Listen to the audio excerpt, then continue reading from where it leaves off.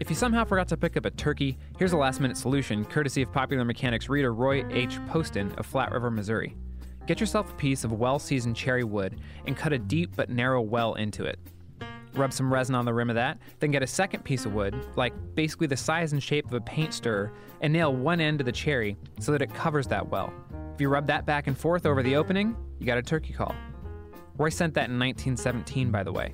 On today's show, we're going to bring in a more modern-day Roy, senior home editor Roy Berenson, to talk about another unconventional Thanksgiving emergency solution. And we'll tell you about some of the stuff we're thankful for, like the new movie Creed 2. Director Stephen Caple Jr. joins the show to tell us just how DIY boxing can be. Next, funny car driver Ron Kapp stops by and tells us about some of the stuff he's thankful for, like 8,000 horsepower and bragging rights about withstanding more G-forces than a jet fighter pilot. Finally, Peter Martin comes in to teach us how to pick a laptop on Black Friday, and yet again tries to get us to buy a TV. Peter's actually here a lot today. Jackie's out, so it's kind of the Peter and Kevin show. Hope you enjoy it. It's going to be great. I'm not even going to try a hey y'all, but this is the most useful podcast ever. So my guest today is Stephen Caple Jr., the director of the new movie Creed 2, which is out today.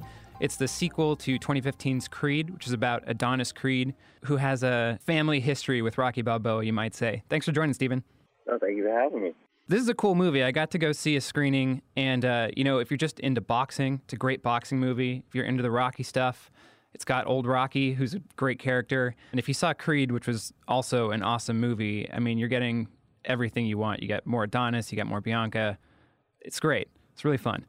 Yeah, no, I mean, that definitely was one of the challenges when stepping into the project, is to make sure that, obviously coming off of Creed 1, like you said, was a great film, that you do get enough of the characters that you love, I mean, at the end of the day, when looking at the franchise in general, the Rocky and Creed franchise, I feel like that's why everyone comes back, to see where the characters are, to touch bases, see their arcs, where they're at in life and some of the challenges. So, yeah, I mean, you're right. I think there's a bit of that nostalgia that you pull from the other films. And then, yeah, there's a fresh take on where they're at today and where they're going. Yeah, I really liked about the first film, and I thought Creed 2 did a great job of continuing this, is that it's so much about somebody figuring out who they are and kind of figuring out how to define themselves through the challenges in their life. And this movie really picked up where that left off in a cool way. That was one of my worries when stepping into the sequel, to make sure that we didn't go too far ahead. You know what I mean? To the point where you don't get to see some of these moments and share these growing pains in their relationship. And so I didn't want to, start off obviously with, this guy in a big mansion or anything like that. I want you to grow with him, in their relationships and see the maturity within them. That's where I feel like all the drama is and where it lies. Yeah. So this is Popular Mechanics, and we're kind of obsessed with how everything works. So I got to ask you a couple questions about filming this, because it seems like every other movie nowadays is a superhero movie, which has a lot of action, but 3/4 of the stuff on the screen is computer generated and the people are wearing costumes. But I want to know how you shoot these boxing scenes, because this is just like two dudes in shorts. How do you make this look so real? I mean, one, it starts with the story, right? It's like trying to figure out what each fight, what's the arc, what's the story you're trying to tell behind the characters, what are those corner moments. And so in the script, you're really developing a lot of what the fight is made of, the DNA, like what's the identity. Once you develop like the fight and the characters, then you start to go into visual style and representation, like how you display this, how do you get across the fact that this guy is very aggressive and strong and wouldn't wait. And so that's when the pacing and style comes into play, and then the sound. And then you're really just in a box on the sound stage. That's the crazy part. You're surrounded by green screen, but then you also have this elevated intensity when you have 2,000 people who are extras or background, who are troopers, by the way, who stand there and watch the fight in real time.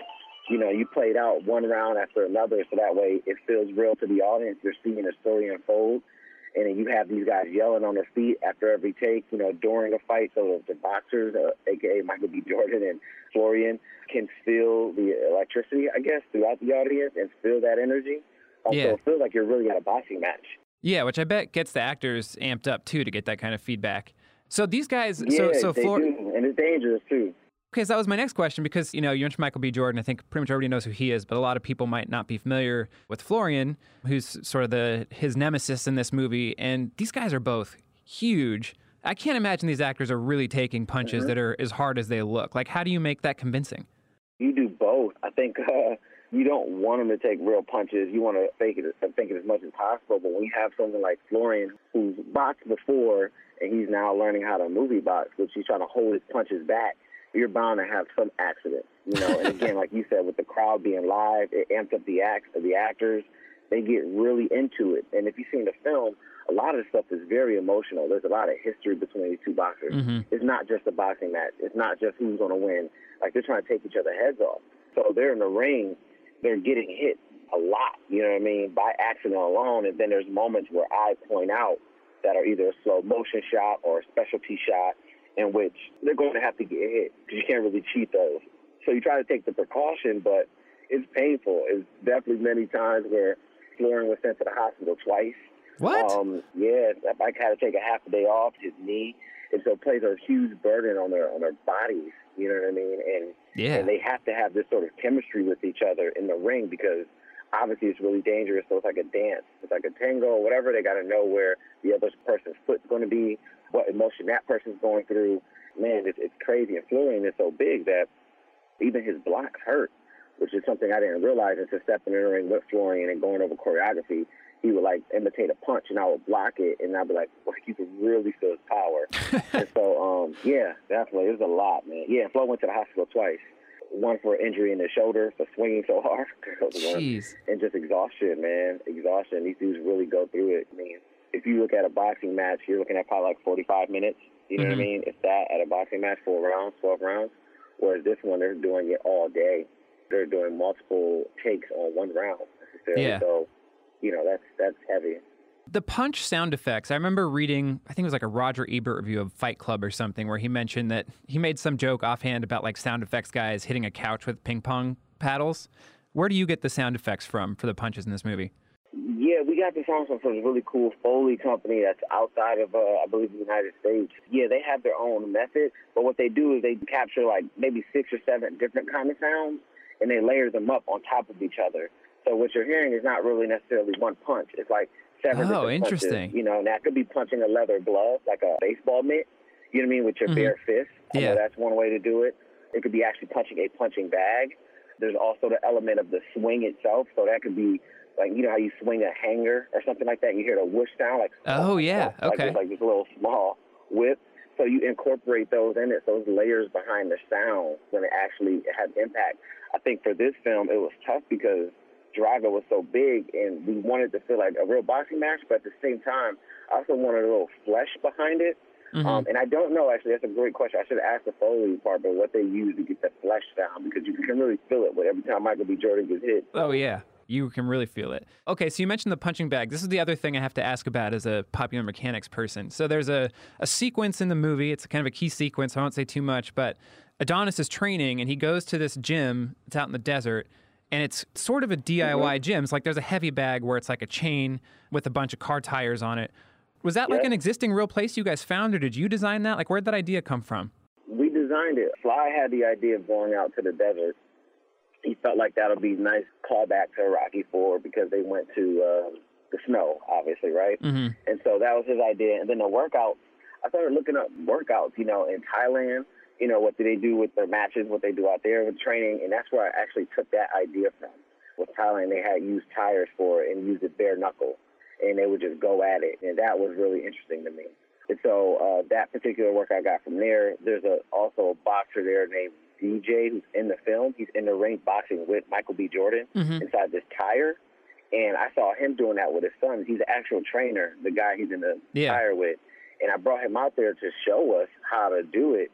But then while he was there, I was like, you know what? You're built, your physique is perfect. Why not just be the actor? And so he helped us that, you know, and it's basically like 2 guys in a tire.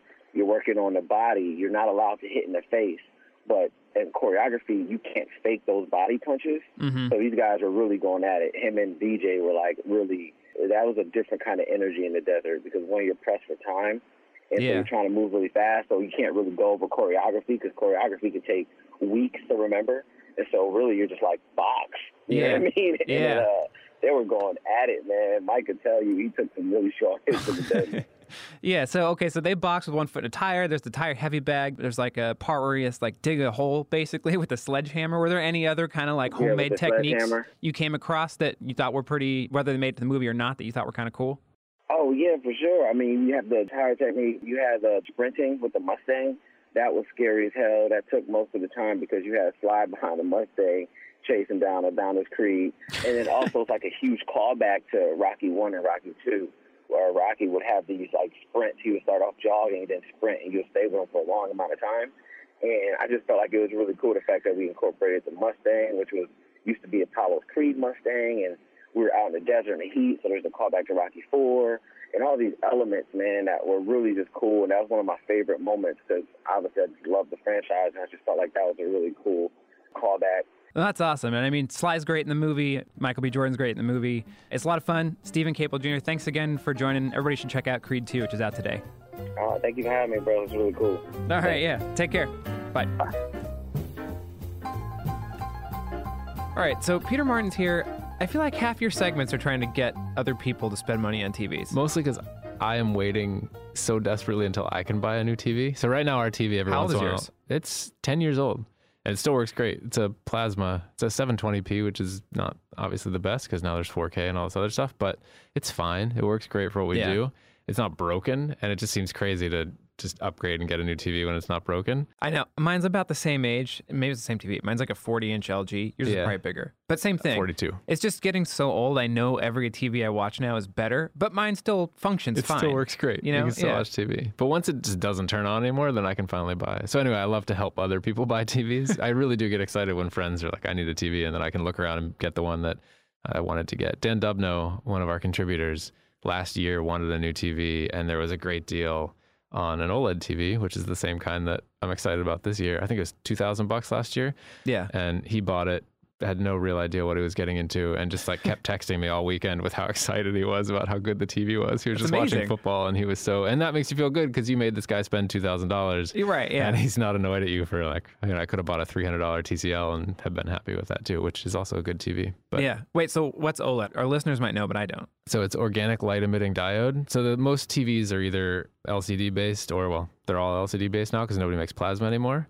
And so those are the little liquid crystals that have to get lit up by some sort of source behind them. Okay. And the difference in a lot of TVs, it either is on the edges of the TV trying to light up the entire thing. So obviously it's easier to light the pixels that are near the edge than it is in the middle to turn those on and off. Yeah. And then there's full array backlit TVs where there are lights behind every single part of the back of the TV so they can turn on the different local parts, which just is good when you have a dark part of a screen, you want to turn off the backlighting right behind that thing. Yeah. Just so that you actually get real blacks instead of the like grays. Right, that you where get it looks sometimes. a little bit. Yeah. But OLEDs or OLED TVs, they can emit their own light. So you don't need a backlighting source, which also means the TV can be literally like credit card thin.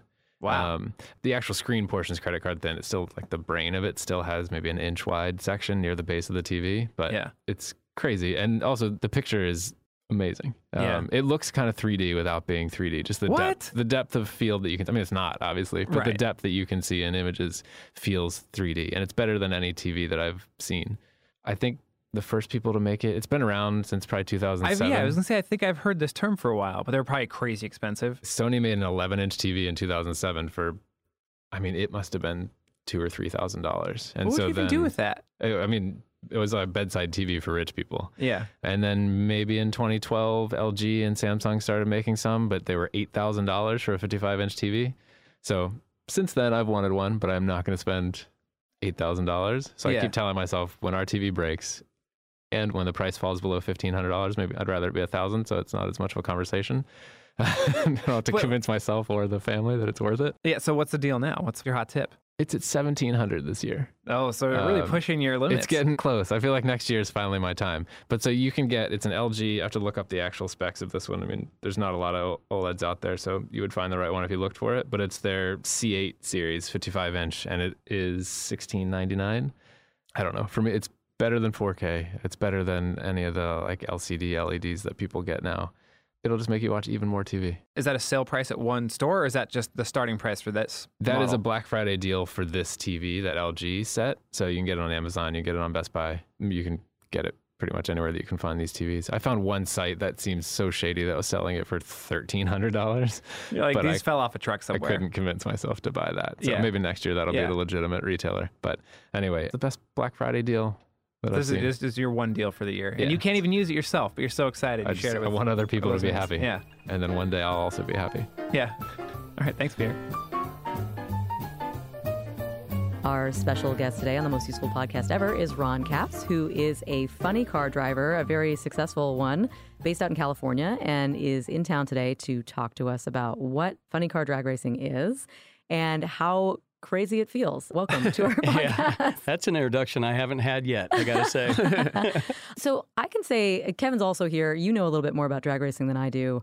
I had never seen it really until we were talking about having you on this podcast. And I looked at it and I saw the stat that you go from 0 to 100 miles an hour in 1 second. Is that right? Actually, less than 1 second. It's at about 8/10 of a second. And to be honest with you, from a standing start, I'm going 100 miles per hour in about 60 feet, which is less than a second, but it's that 60 feet which completely boggles people's minds. That's unbelievable. Like okay, I've heard about G's. I know like G's are a thing. I'm not a person who feels G's very often.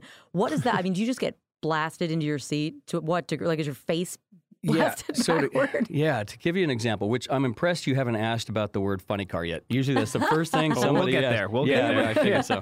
But she went right past it. That's impressive. Usually people go, funny car, what's that mean? But we will talk about that.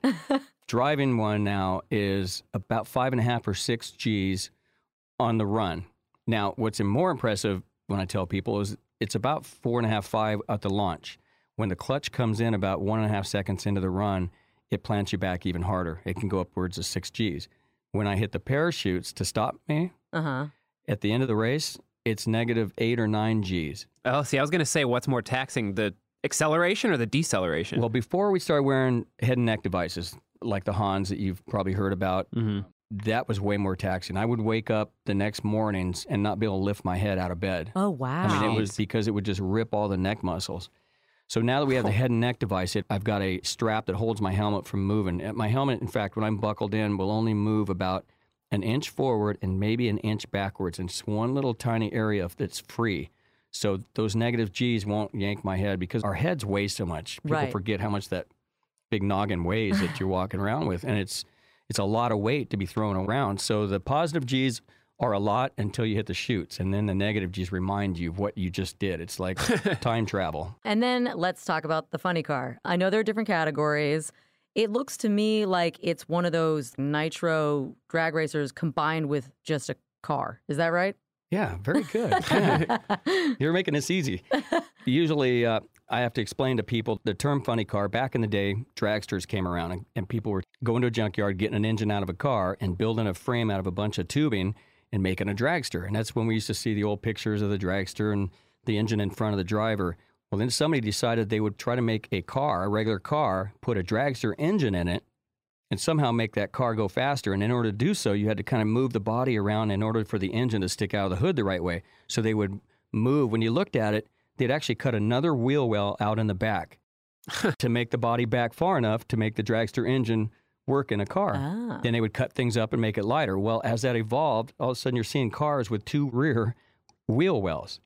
And it looked really funny, and some announcer termed it a funny car. That's all it took. And then it just kind of, over the years, now it's carbon fiber, fiberglass bodies that are on a shell of basically a tube frame with 11,000 horsepower. So that's kind of how it worked out, and they're still called funny cars. What do they weigh? Well, with me, they're about 2,400 pounds, 2,300 pounds.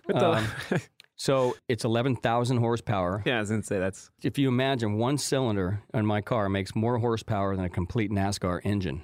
Wow. In fact, quite a bit more. Just one cylinder. And 2,400 pounds is like less than the average compact car weighs, like right? Nothing. Yeah. Well, way less. Yeah. Compact cars, 3,000 plus pounds. Unless it's a Prius, then probably quite a bit less. The only reason I know all these things is because I watched YouTube for the last hour trying to figure out how all this stuff works. And all my explosions are probably on there, right? First things that pop up when you Google my name, it's just huge fireball explosions. And yeah, well, that's one thing I wanted to ask about. Why the fire on the sides of the car? Why does that happen? You mean the header flames? Is that what they're called? Yeah, that's what it is. Okay. When you see pictures of the cars during the day, you don't see the flames because it's during the day, but at night, we have these 8-foot flames out of the exhaust. And we burn nitromethane, which is a very volatile, very dangerous fuel.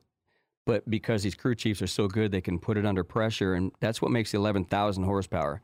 And it's an incredible, tricky fuel to put together and make it work in an engine. But that's what produces that great horsepower and the flames. So what's the hard part? I mean, we were watching it earlier, and it seems like keeping the thing under control has to be it, right? Yeah. I posted some really cool stuff on YouTube of little camera angles I threw in little cameras playing around on weekends that we would test and not at a race. And it's funny, even for me to watch it again, to watch what goes on in the car is incredible. And I'm the one that does it. And I forget about it when I'm driving, but there's so much steering going on in the funny car that as a fan or somebody in the grandstands, you wouldn't see the car moving around, yet an in-car camera shows me what we call sawing away on the wheel. Oh. Because the funny car, unlike the top fuel dragster that you see, where it's long and skinny with a wing on the back, same engines in a top fuel dragster compared to a funny car. The funny car, the dragster 300 inches long, the funny car is 125 inches long with the engine in front. So it's basically 2 feet in front of me is that 11,000 horsepower engine. And I have to look around it during the run, and then I have this body over it, so it's very hard to see out of. And then the body provides downforce, but they're very evil handling because they're short, stiff, and they've got that engine right in front. So it's a lot of driving just to make it what looks like go straight. Right. I mean, you can even see they look kind of like squirrely as they're going down. There's not one run I've made, I've been doing this 25 years, that ever did it go straight where I barely moved the wheel. Really? It's always, with a funny car, it's not, are you ever going to be on fire or crash? It's like, when and how many times. The funny car is just, that's what the nature is. It's just a very exciting thing to drive, but very evil to drive. Like very controlled chaos is what I call it. It's just like the world's flying apart for 3.8 seconds and you're trying to hang on to it. Yeah. So all that being said, for our listeners, is there a part of driving this that is at all like driving a regular car? There's a gas pedal, I guess? No. Like I've gone and tested with NASCAR and gone for a day driving one of those cars in circles, and you get out and I get in my rental car and I feel like I'm been in a normal car, just a better car. And you sit on the left like you do in a normal car. Whereas the funny car, we sit right in the middle. Our steering wheel is a little butterfly steering wheel. It's not even a full steering wheel. My brake is a hand brake. So I sit in the car and the brake sticks up above and I reach over, and as I pull it, that's my brake. I don't ever get out of it and get into a rental car, another car, and think, ooh, this kind of feels the same. What made you feel ready to jump into one of these things for the first time? Watching my heroes, Don the Snake Prudhomme, the Snake and the Mongoose, and all these guys I watched when my dad would take me to tracks when I was a kid, and I would see them out of control, on fire, upside down, and jump out and raise their arms like they were Stallone, and I thought, man, that is, all my friends wanted to be firemen and astronauts, and I was like, I want to be a funny car driver. Wow. What's like the craziest sort of anecdote or experience you've had? Was there a time when you got it under control and you thought you couldn't, or? Believe it or not, I've had, some of the huge explosions you see online and fires, but probably the worst and scariest one was a couple years ago in Indianapolis, the U.S. Nationals, our biggest race the NHRA has. We only can get out of the car. We have a roof hatch, and I'm sure you've seen it where we pop out to do the interviews. We flip it open when I get unbuckled, and I pop out and slide down the car and do the interviews. Well, the car went into the sand trap. No parachutes opened. I went into the sand trap upside down, and there's a net to stop us from going any further. And it's stuck in the net, and they couldn't get the car flipped over to get me out. And then there's no getting out of a side window. The body is attached to the frame, so I couldn't crawl out anywhere, and I'm trapped in there. My crew guys are back at the starting line, probably half a mile away at that point. And they're watching this big screen, and they're talking to me on the radio, and I'm starting to panic because I've got so much air in a bottle that if I'm ever unconscious and on fire, I've got fresh air to breathe until the fireman can get you out. Well, I'm in there quite a long time, and they could not get me out. And I started freaking out, like the claustrophobic feeling. Wow. And that was probably, believe it or not, like I wasn't hurt and I didn't catch fire. But yet that was one of the scariest moments probably to this day that I've had. Wow. Yeah. I mean, being inside like a rocket engine that's upside down with the escape hatch underneath you. Can't imagine why that'd be scary. Have you ever been in Smithsonian? Not for a long time. Off topic. And yeah, it's been a long time. And you go look at Apollo and some of those little compartments those early astronauts sat in. That's mind-blowing how little a room they have. And it reminds me of what I do, and I couldn't imagine being trapped flying down and landing in the ocean in one of those things. It's funny you say that. I saw the movie First Man recently, and I thought, this doesn't look very fun. These are really like tiny, tiny containers these guys are shooting around on. But we're talking about how many G's it was. I was going to say, this kind of sounds like astronaut training. Like, you'd probably be good at that. Yeah, I was going to ask, have you ever talked to an astronaut about this kind of stuff? Yeah, actually. What's funny is the G-forces we go through are more than anything on the planet except a fighter pilot, which can go upwards of 9 Gs. Space shuttle pilots, when they get shot up, are about 4.85 Gs, sometimes a little over 5, but we're well over that. So it's pretty crazy when you think we do all that in a short amount of time. And we don't sustain it long enough like a fighter pilot that we would need a G-suit. But we do go higher than anything else but a fighter pilot. That's amazing. That's pretty cool to be able to say. So, yeah, for real. Is, huh? One last question. I saw online that, does this really destroy the engine? Is the car just done when you finish one of these things? Or? Most of the time, yes. And not because you destroy it. Sometimes you do. But they do take it completely apart. And this is what the coolest thing as a fan. I mean, your listeners that have been to an NHRA race, they know. The ones that haven't, when you go, you buy a ticket to go to a race. Unlike NASCAR or IndyCar where you sit in the grandstands or a football game or anything. When you buy a ticket in NHRA, you actually, it's a pit pass included. So you actually go in and interact, but you can stand a foot away from these teams. And there's 9 crew guys and girls that tear them apart, complete down to the bare block, pistons out of it, everything out, put it back together in less than 40 minutes and have it started back up. Oh, wow. Now, these engines take 4 people to start them. I don't have a key I can turn. So you can't even go down to the local place and get your oil changed for, in less than an hour while you're waiting. Yeah. They completely tear it down. And so the cool thing about fans coming to one of our races, the gearheads and the people that do-it-yourselfers, they get to watch this. And it's an amazing thing to see. And then they go into grandstands and watch what just happened and watch these 9 people put it together, and they watch me step on the gas and go 330 miles an hour and right in front of their eyes, which is another crazy thing. That is so cool. Do you get pulled into place or something at the starting line? Like, you're not driving yourself to the starting line. No, they have a tow vehicle and actually pull me up, strap me in about 5 minutes before it's my turn, and then they push me up to where the water box is. We call it the water box, where I do the burnout to heat the tires. But like I said, it takes 3 or 4 people to start the engine. So once they pull me up there, then the starter, when the next pair in front of us runs, he'll say, all right, you ready? And the next 2, you nod your head, and they start our cars. And there's a whole process of starting, and then they drop the body down. And then the crew chief will wave me in and say, there you go. Wow. That's cool. Don't mess it up. Don't mess it up. Yeah, here you go. It's a perfectly good car. Don't mess it up. When's your next race? Our season's coming down to an end. We just finished the countdown, which is our playoffs. It's a 6-race playoff. And again, this year, we're fighting for a championship, which is cool. We've kind of been in the middle of it. We won the World Championship 2 years ago and almost went back-to-back last year. And here, 2018, had another chance at winning a championship. Wow. Yeah. That's awesome. Well, do you say good luck in drag racing, or is it the... I'll take good luck. I'll take break a leg. I'll take any of that. Awesome. Well, good luck, and thank you for coming by. Yeah, thanks for having me. Thanks.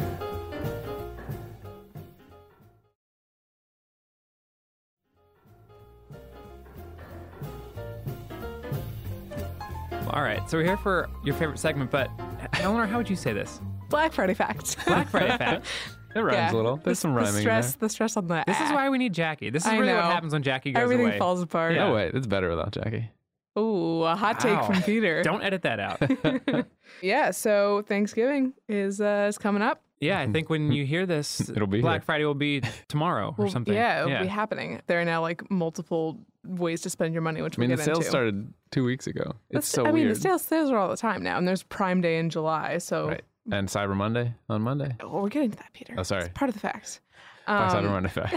But so to start out with, I have an adjacent fact about Thanksgiving for you guys. Okay. So it used to be, it was not always the 4th Thursday of November. Okay. And apparently in 1939, the Retail Dry Goods Association had a little chat with Franklin Delano Roosevelt, and they were like, hey, if the holiday season isn't starting till after Thanksgiving and it's on the last Thursday, the retail sales are going to be pretty low. Interesting. So Roosevelt was like, all right, great, we'll just make Thanksgiving a week earlier. So it was supposed to be November 30th that year, and he just like made it a whole week earlier. FDR had unlimited power. But didn't make the announcement you'd till already bought your October. tickets? Yeah, well, that was what happened. Your train ticket. People Yeah. people had already made holiday plans, and they were like, well, we're not going to just change because FDR says so. And so a lot of people continue to celebrate Thanksgiving on the day that they were expecting it and call the imposter holiday Franksgiving. Franksgiving. That's great. What a 1939 burn. I want to still celebrate that. Thanksgiving. How would you we should celebrate that? I don't know. Thursday before. So yesterday was Thanksgiving. Yeah. Yeah. We missed it. We missed it. Oh, bummer. Next year. We'll catch you next Another year. Thanksgiving passed. Yeah. But by 1949, Congress was like, fine, FDR, like, You can have what you want. And so now Thanksgiving is the fourth Thursday in November, regardless of how people feel about imposter Thanksgiving. And the phrase Black Friday started being applied to the day after Thanksgiving in Philadelphia, actually, because Philly would always host the Army-Navy football game on Saturdays. You'd have the Thursday, then a Friday, and then the Saturday. And apparently parking and traffic was just so hellish that the police just started calling it Black Friday because they hated it so much. So it was originally a negative thing, which I'm not surprised very came negative. from Philly. And like sort of about shopping because like people would, I guess, come in early or like take the day off to like go shopping. But I have a Black Friday facts challenge. Ooh. I don't know if this is true, but I thought Black Friday was because companies go in the black from all the stuff they sell. Peter, you gotta wait for me to get through the facts. I'm ruining This is why we don't invite you normally. But this is... So it was a negative term, and then retailers were upset that it was so negative, and so in the 80s they did like an image campaign to be like, oh, well, we're not going to be in the red, we're going to be in the black. Like that's why it's Black Friday. Because so many people care about the retailers. Exactly. That's what this is about. Yeah. Let's get you guys up in the plus. I mean, they moved a whole holiday. Yeah. You know? Okay, so now we're into like the other days that people have made up because apparently one like shopping day is not enough for us. Small Business Saturday was started in 2010 by American Express. Uh-huh. Small Business Saturday is actually a registered trademark to American Express, which strikes me as odd. And it was originally co-sponsored by Boston Mayor Thomas M. Medino, R.I.P. Yeah. Yeah, that struck me as very strange because I thought that it was like a grassroots, like feel good, like small business. This was thing. my introduction to like the terrible power of social media. Was that I worked for a consulting company and American Express was our client, so I learned through that Small Business Saturday was from American Express just to make themselves money. But at the same time, this was like early days of Facebook, and I saw people really promoting it hard, like we should really support the small business owners. And I was like, no, you're all the wool's being pulled over your eyes. Yeah. But it still did help them if it drove you to the store. Yeah, I guess that's It's still a slight I would say benefit. I'm pro Small Business Saturday. Maybe just don't use your credit card. Go in with cash. That's what we promote here. Cash only, Popular Mechanics. The Small Business Saturday, this is funny. In response to a Black Friday, British bookshops in 2015 offered Civilized Saturday. It's like the most British thing ever. But like there was one bookstore that they gave their customers Prosecco, and you could compete in a posture competition. Posture competition? Like putting a book on your head and like walking down the street That's and amazing. keeping it Oh my balanced. gosh. And then another one gave free tea and cakes and a complimentary hand massage. So I say, let's bring Civilized Saturday to the U.S. What we do have is Opt Outside, which REI does on Black Friday. It closes all of its stores and still pays its employees, but they get to take time outside. And so that's kind of a cool thing they do. This year, they're also giving $1 million to the University of Washington to support studies into how time outside impacts our health. My guess is positively. It'd be great if it came back the I other know. way. It's like, like, stay we've been inside. doing it wrong. More time on Come your shop, phone. guys. There's also Cyber Monday, obviously, which was started in 2005, I think. It was the online arm of the National Retail Federation. Still powerful. So powerful. Wasn't it dry goods before? It was, yeah. That's what all retail was back then. And then Giving Tuesday is the last one, which is sort of like after you've already spent Sad all that of your none of us money. have heard of that one. Have you not heard These of are all. I didn't Really? know about that. These are all in the same week. I was even going to ask. Like those are all. These are all in sequence. You have Thursday, Black Friday, Small Business Saturday, the Lord's Day, Cyber Monday, and Giving Tuesday. So after you've already like gotten all of your material goods, then you can make a donation. So whoever started Giving Tuesday, wouldn't it have been smarter to do it the Tuesday before people spent all their money? I think so too, but then people are like stressed out about like buying stuff for Thanksgiving, getting their turkey, whatever. The 92nd Street Y started Giving Tuesday, which is That all sounds great. It was a lot of facts. There's a lot of facts. Are you satiated? Yeah, especially. I'm sorry I ruined a couple of them. That's okay. It's I'm still okay. thankful I went in the mall. Aww.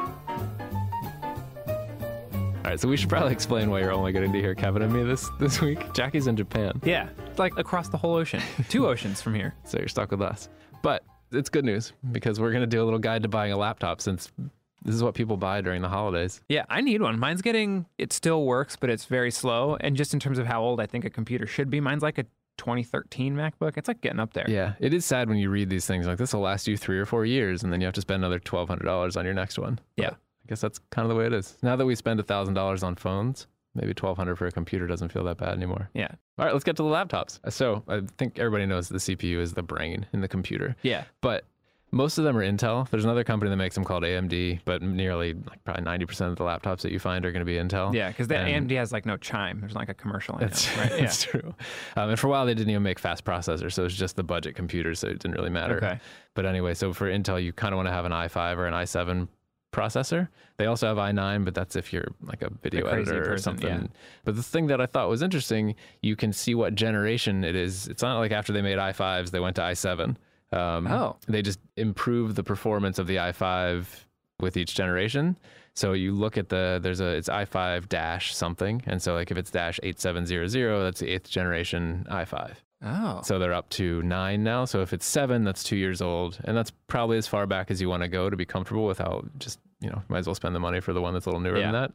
So that was an easy thing for buying a laptop, just an easy way to read it. You want at least i5.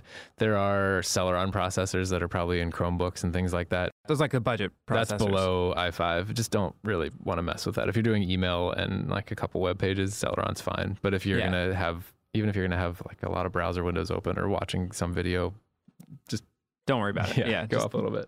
And then GPU, I learned from Alex, is just it's the graphics processor for if you play video games. I feel like I've been reading about these a lot lately. Yeah. The nice thing was you basically don't have to learn about them unless you're going to get a computer for gaming. Okay, but Meryl's not really into we didn't have to worry about that at all. Okay. Because most of them don't have discrete GPUs. They're just built into the CPU. Oh, so it's an optional thing if you really need the extra graphics processing. If you're going to play games, you want a separate GPU that's built onto there, and then it's just look for NVIDIA. Those are the good ones.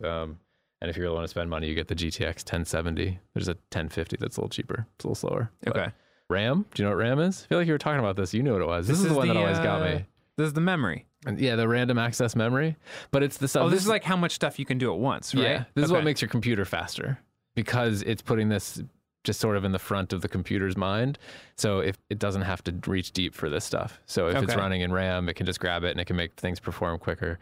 Something I learned with Meryl's computer habits, you need a lot of RAM if you are married to someone who leaves open 30 browsers at a time. That's why I do that. It bogs down your computer so much. So maybe get 16 gigs of RAM for your next computer. Okay. 8's good for most people unless you do stuff like that or if you're doing things that are a little harder a little harder on the computer. Just for the record, what are the things that are harder? Like photo editing, video editing? That's pretty much it. Gaming and anything that just is going to really pull off of your drive. But it's mostly photos and videos and gaming. Okay. Storage, nobody really sells hard drives anymore. It's all solid state. So that was interesting. Last time I knew anything about computers, they were all solid state was the new thing and it was expensive. They're lighter, they're faster, they're quieter. You don't have to really worry about them because they're all you're going to find. And then size always got me because I don't have a lot of music. See, I have a ton of music. My question is, do people even want big hard drives anymore? Because everything's in the cloud, right? Does it matter? It's true. I would, just because you're installing all these different programs. And if you are playing games, you have to install those games and things like that. I don't know, 256 gigs, you're going to be fine for a normal person. And that's probably pretty cheap now. That's not a crazy big hard drive, right? It's not bad. I mean, the entry-level MacBooks start at $128. Most of the PCs that you'll find that are $800 to $1,200 are probably $256 and up.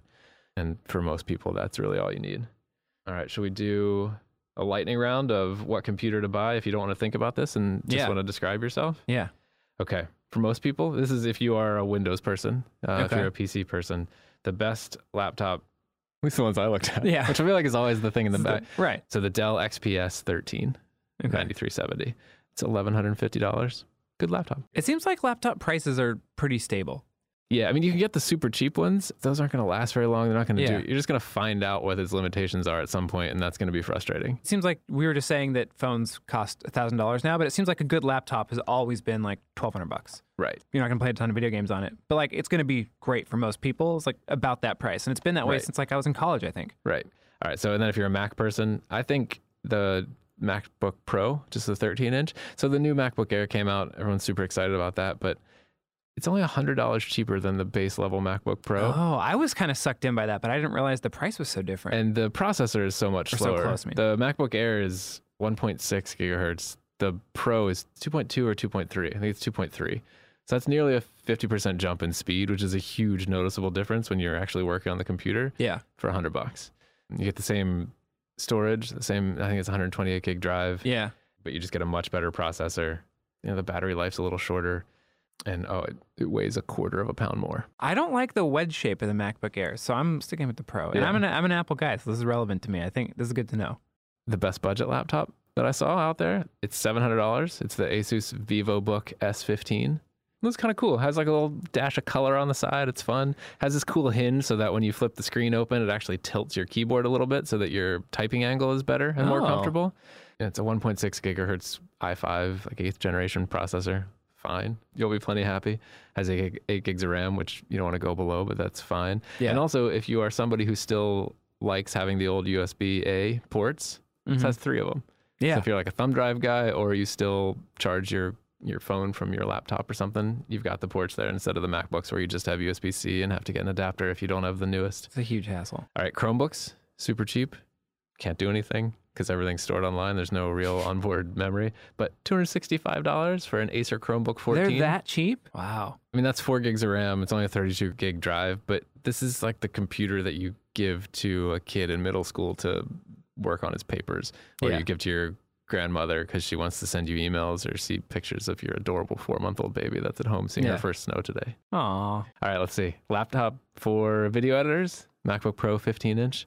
And it's also, you just upgrade the heck out of these things when you're buying them. Yeah. And, you know, by the time you get to this thing, it's the 2.9 gigahertz processor, 16 gigs of RAM. What is that, like $4,000? $2,789. What a deal. So, gaming laptop, we're going to go through this one real quick. Razer Blade 15, $2,600. It has an i7, has a 6-core processor. I didn't really realize. I always heard dual core and figured then it could do 2 things. No, there were 3 cores. 6 things at a time from your processor, which makes sense if you're running a video game that's so graphic heavy. That's it. We got through that in what? That was very fast. Yeah. 8 Jackie minutes? is going to be so proud of us. I hope so. Yeah. Okay, so Roy, we haven't given you any forewarning, but we brought you here to rule on a particular scenario we're interested in this Thanksgiving. Okay. Okay, so your normal carving knife is dull. You haven't sharpened it in too long. But you have an electric carving knife, but, I don't know, the cat chews on the power cord or something. Can you carve your turkey with a super Sawzall? Yeah, you could. I mean, it certainly wouldn't be ideal. I think it would be messy. It would be loud. As far as it being a sanitary means to carve your turkey. Just get a new blade. Yeah. I would go jigsaw. I would do the entire turkey with the Sawzall. Yeah. Really? Yeah. I mean, I'd get a long blade, the longest blade that I could get. Get a very long fork to hold the meat with. Yeah, I think a standard meat fork would be fine. I'm trying to picture how this would go down. Well, put it this way. If you had a very brave assistant, all right, and you were careful, and the assistant is really careful with that meat fork, watching his or her hands relative to the blade, because you want to use a Sawzall with 2 hands, you know. I don't think you couldn't wanna... be the fork operator and the... Right. So, yeah, and of course you wouldn't need the 15-amp Sawzall. I think the 12-amp is more than enough for So not turkey. The super, just the regular Sawzall. Right, exactly. So I think a corded or cordless Sawzall certainly would be more than enough power tool. Not having done it or even considered it, I mean, I can't say for sure, but the tool itself is more than up to the job. If you're going to remove the saw's foot, they all have a slide-off foot. You'd want to keep the chuck away from the turkey in case there's any dirt, sawdust, metal shavings embedded on that. The chuck gets pretty dirty, you know. I mean, it's not meant for carving turkeys, obviously. Yeah. I'm thinking about it, like if you put a little plastic bag over the chuck and secured it with a rubber band, it might be a little more sanitary than the sewer pipe that you just cut a couple of weeks before with the Sawzall, you know? Anyway. If you don't have a fresh blade, what would you clean the blade you already had with to prepare it for turkey carving? I would say hot water and lots of dish detergent. I mean, the blade, they're like high-speed steel blades. I mean, you could clean it pretty well, I think. You're not going to want to use like a wooden nail blade that's very coarse. It's going to produce a lot of turkey sawdust. Maybe this is better for a Christmas ham. Just fewer bones to work around. And I think it would hold its shape a little better. Yeah. Yeah. I mean, I'd have to think about that one too. And we could do it. Well, look, I mean, we have a Sawzall in the workshop. It's new. It's clean. We could bake a turkey and just serve it up. Popular Mechanics Thanksgiving. Turkey a la Popular Mechanics. So don't do it unless you have to. But if you have to, it might work. The Sawzall would be cleaner in any event than any number of other house construction tools, you know. So that's kind of useful. Right. And I think next year we can talk about using the miter saw and the pumpkin roll. That would probably work just fine. Yeah. Happy Thanksgiving, everybody. Yeah, thanks. That's our show, y'all. The Most Useful Podcast Ever is produced by the staff of Popular Mechanics and edited by Brandcasters Inc. at www.brandcastingu.com. We'd like to thank Bettina Warshaw and Andy Bowers from Panoply and Popular Mechanics Editor-in-Chief Ryan D'Agostino. Please subscribe to our show on iTunes. And while you're there, leave us a comment. We'd love to know what you think. And if you want to read more about life hacks, projects, science, and technology, check out our website, popularmechanics.com. While you're there, you can subscribe to the print and digital edition of Popular Mechanics magazine for just $13.99 a year. I'm Jacqueline Detweiler. Thanks for listening.